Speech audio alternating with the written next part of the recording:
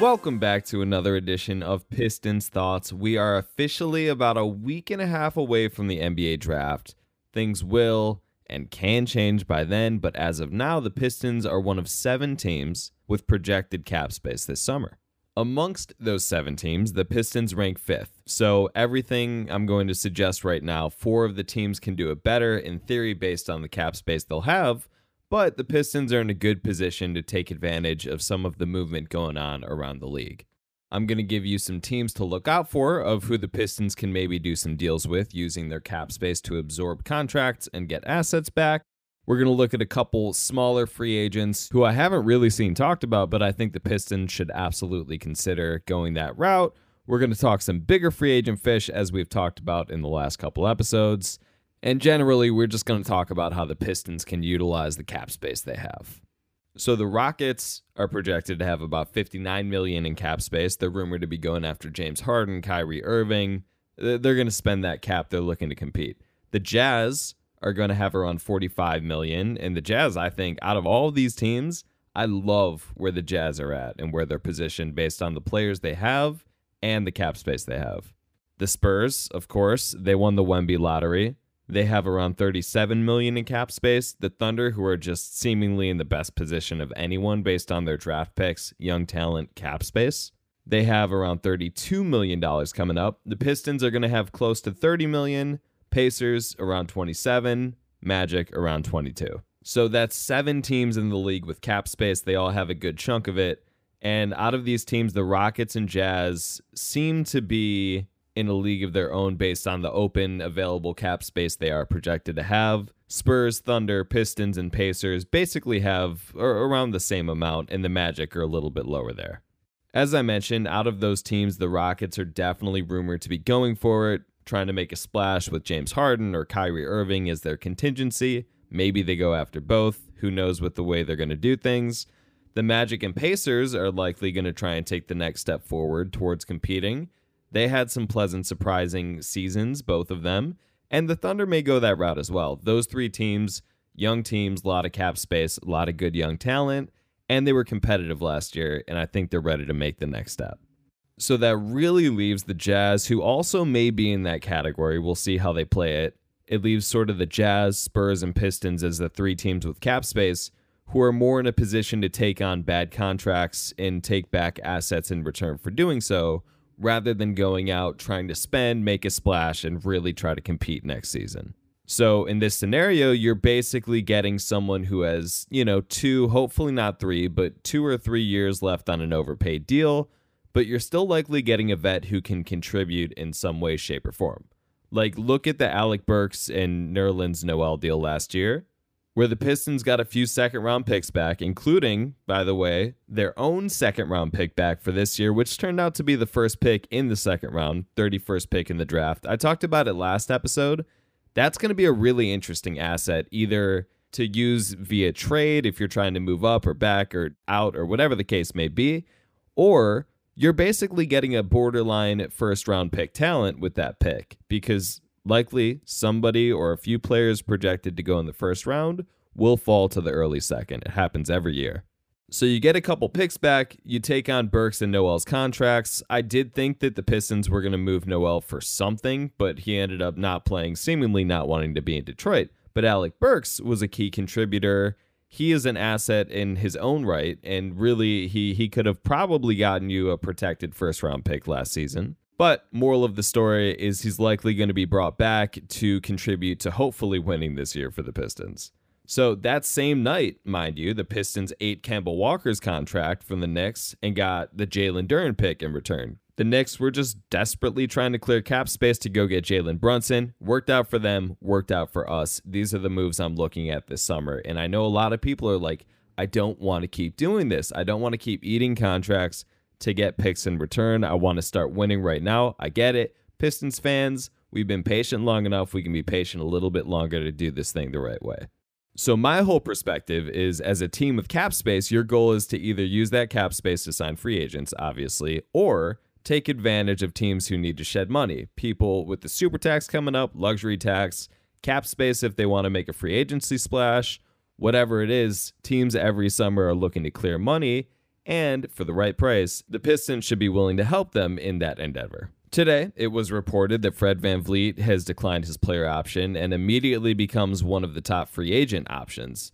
Teams without cap space, if they want to add him, are who you can look at in terms of wanting to dump salary, and they maybe give you an asset or two for your service.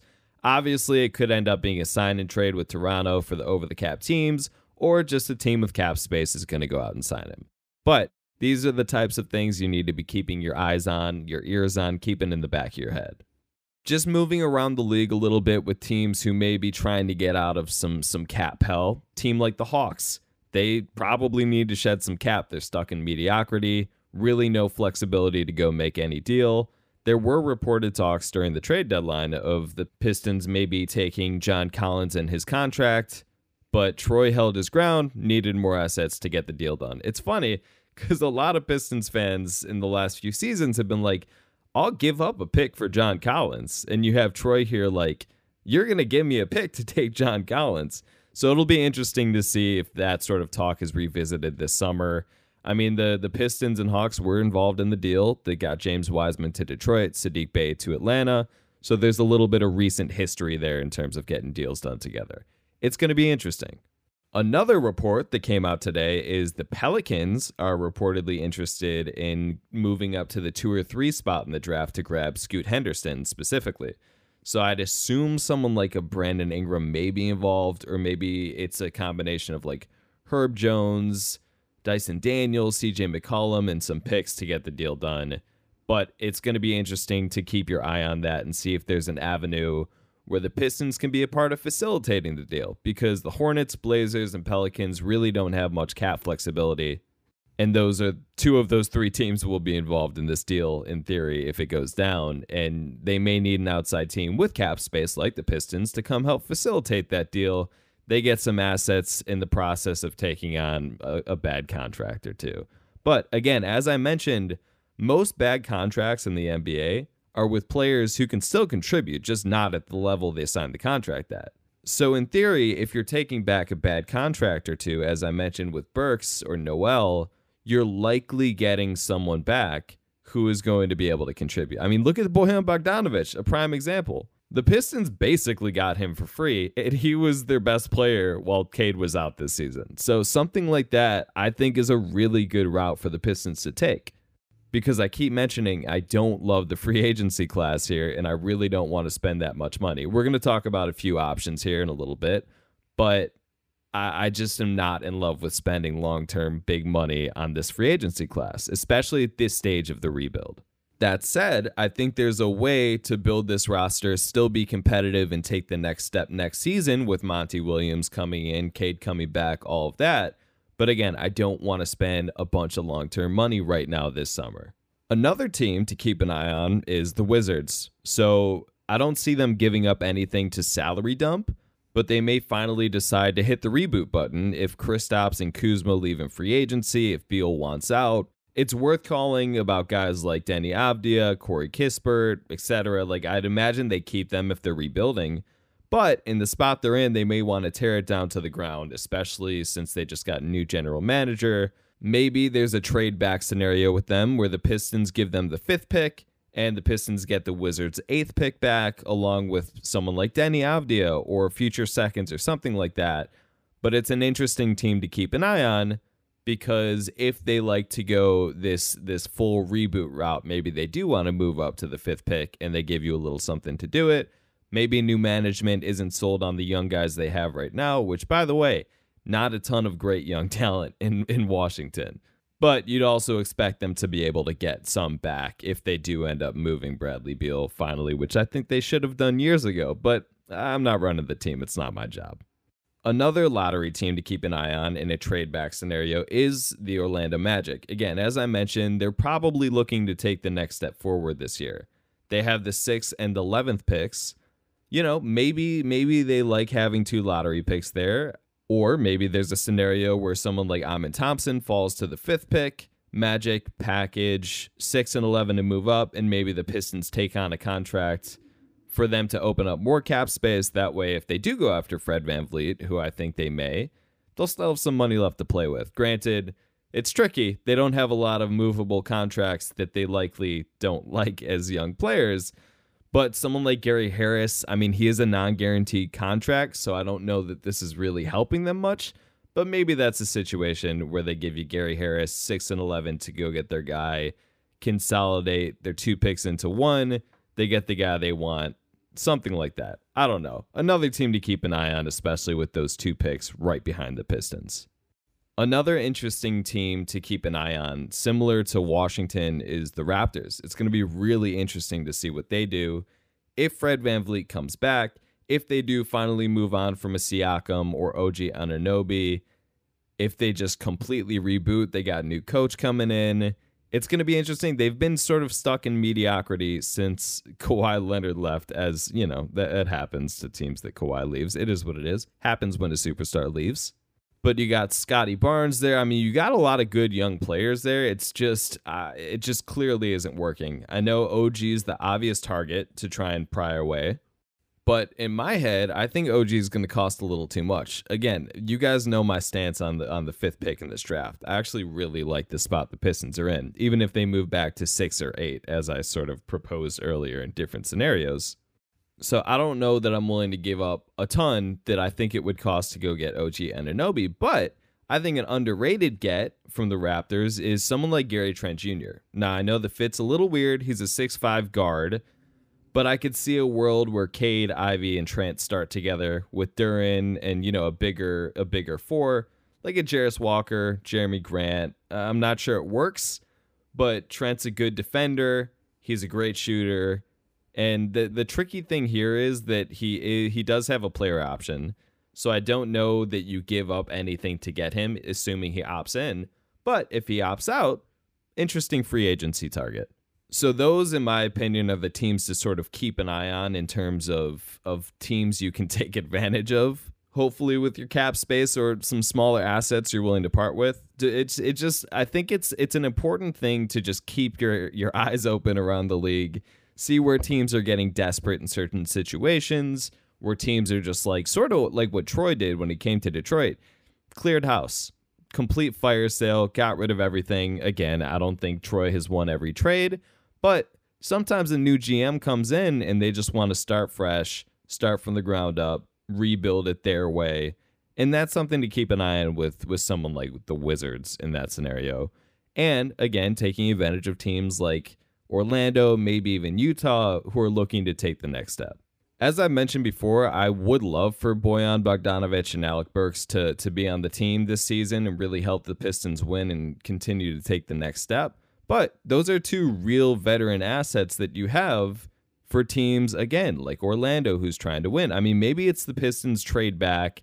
They go 5 for 6 and 11. Maybe they get Alec Burks in the process or something to sweeten the deal, or these are just assets you have, because the Pistons don't have a ton of draft assets.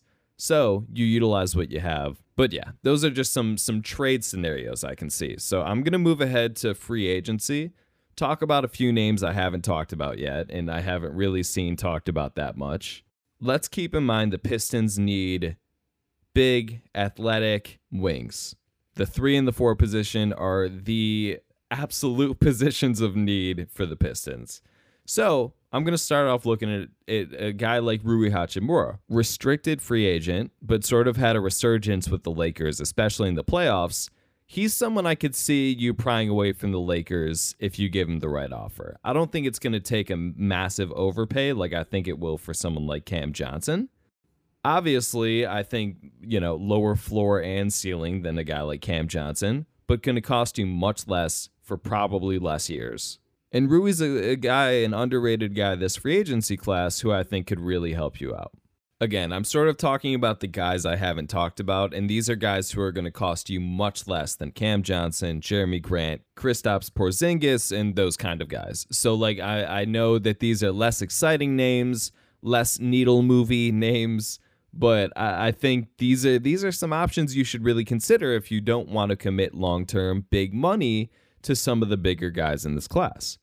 Now, someone else that the Pistons have been linked to in the past is Cam Reddish, another restricted free agent. And I know restricted free agency is tough, but he's still only 23. Really seemed to put it together a bit more with the Blazers. Granted, end of season, they were tanking at that point, weren't trying to win basketball games. So I'm not sure how much of an offer it would take to pull him away from there, but someone to keep your eye on, as the Pistons have been linked to him in the past, and for the right price, you go see what you can get. And the last option I'm going to talk about here is Torrey Craig, who I've mentioned, I think, on every episode so far. Again, much less exciting than Jeremy Grant, Kristaps Porzingis, or Cam Johnson, but likely going to be exponentially cheaper. Played with Monty Williams the last season and a half, and he really thrived in certain moments there. He's really the perfect wing for this lineup with Cade, Ivy, Duren. Can stretch the floor, plays defense, can rebound, and again, he's just going to be so much cheaper than the other guys I've mentioned and guys like that. And he's someone you can still get, assuming you take on some bad money to bring in assets during the draft time. So getting someone like a Torrey Craig allows you to plug him into the lineup, helps you win this season. I mean, and again, he's not a needle mover, but I've mentioned before, you need wing players like him to put an NBA lineup on the floor. The Pistons weren't competitive last season until Eugene Omoruyi, a 10-day contract guy, who I would love to have back, by the way, maybe a Hamidou Diallo replacement. Let me stress, more of an end-of-the-bench guy than anything, but my point is you put Torrey Craig there instead of Eugene Omoruyi in the starting lineup, and you have a more competent lineup, and you can spend your money elsewhere. Those are the smaller fish I'm talking about today, and I'm going to talk about Kristaps and Jeremy Grant for a second. I ran a poll the other day about basically, would you rather pay Kristaps 4 years, $160 mil, or Jeremy Grant 4 years, $130 mil?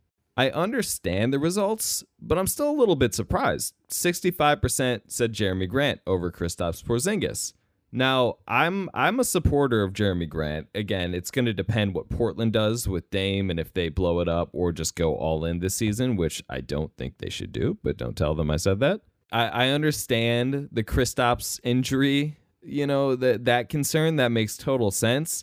But if you're just looking at both of these guys, they both fit great. They both fit right in. But Kristaps Porzingis with Jalen Duren and Cade and Ivy stretching the floor, scoring the basketball. You can play through him when needed, so you can start staggering Cade, Ivy, Porzingis.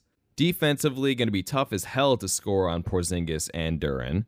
And I said this a couple weeks ago on the podcast, but I just think if you're spending money this summer long term, you do it on a guy like Kristaps Porzingis. And I know there's the injury risk. I totally understand, and that's totally valid. But he played 65 games this year, playing 33 minutes a night. I understand 65 is not 82, but again, the Wizards sort of shut it down the last part of the season. They weren't trying to win games towards the end. But he just elevates your ceiling so much more than Jeremy Grant, who elevates your floor, in my opinion. And I don't think Kristaps is going to get paid that much more than Jeremy Grant. I do think Jeremy's going to cost enough money where, again, if you're spending this amount of money long term, I think you take the swing, go Kristaps Porzingis, who's a couple years younger, and again, elevates your ceiling more so than the floor. This is also assuming Kristaps actually opts out and doesn't re-sign in Washington, and this is kind of assuming Washington blows it up, as they should. But in my opinion, those are the big fish, other than Cam Johnson, who again, I think is going to cost way too much money to pry away from Brooklyn. All of this is to say, I would rather go after the smaller fish in free agency, but during the draft, I would love to take on some bad contracts that will get me some contributing vets back, like Alec Burks, Bojan Bogdanovic, those types of moves. Add to your asset cupboard that is almost completely empty, and kick your open cap space down the line a season or two when you're actually ready to take a really big step forward. I'll say this every week, but in terms of the sort of log jam at the big position, I wouldn't be surprised if Marvin Bagley gets moved. Wouldn't be surprised if James Wiseman gets moved, even though I don't see that happening unless it's specifically to match contracts, because I don't think he can have much value around the league right now. And I think it's worth just holding on to him for one more season. He can be your backup 5. See what happens. But with Bagley having 2 years left on that deal that was always a year too long, I could see him getting moved in part of a bigger deal. I don't think there's necessarily going to be a deal that's centered around Marvin Bagley, because similar to Wiseman, I don't see him having much positive value around the league. Even though I like Bagley, just can't stay healthy, and I don't like the contract. But as I mentioned before, also, you do have movable pieces like Bojan Bogdanovic and Alec Burks, even someone like a Killian Hayes, who I know Pistons fans do not love all the time. I know he's very polarizing amongst fans, and I don't know that he has much positive value around the league either, but these are some smaller packageable contracts that are only for, another year or two, or non-guaranteed, or whatever it is with Killian and Wiseman, who will be restricted free agents next year. They have pieces they can move, is mainly what I'm telling you. Also, some coaching news. Reports are saying that Jarrett Jack is expected to join Monty Williams in Detroit. That's exciting. And also, even more exciting, is former long-term Pacers defensive guru assistant coach Dan Burke is rumored to be joining Monty Williams' staff as well.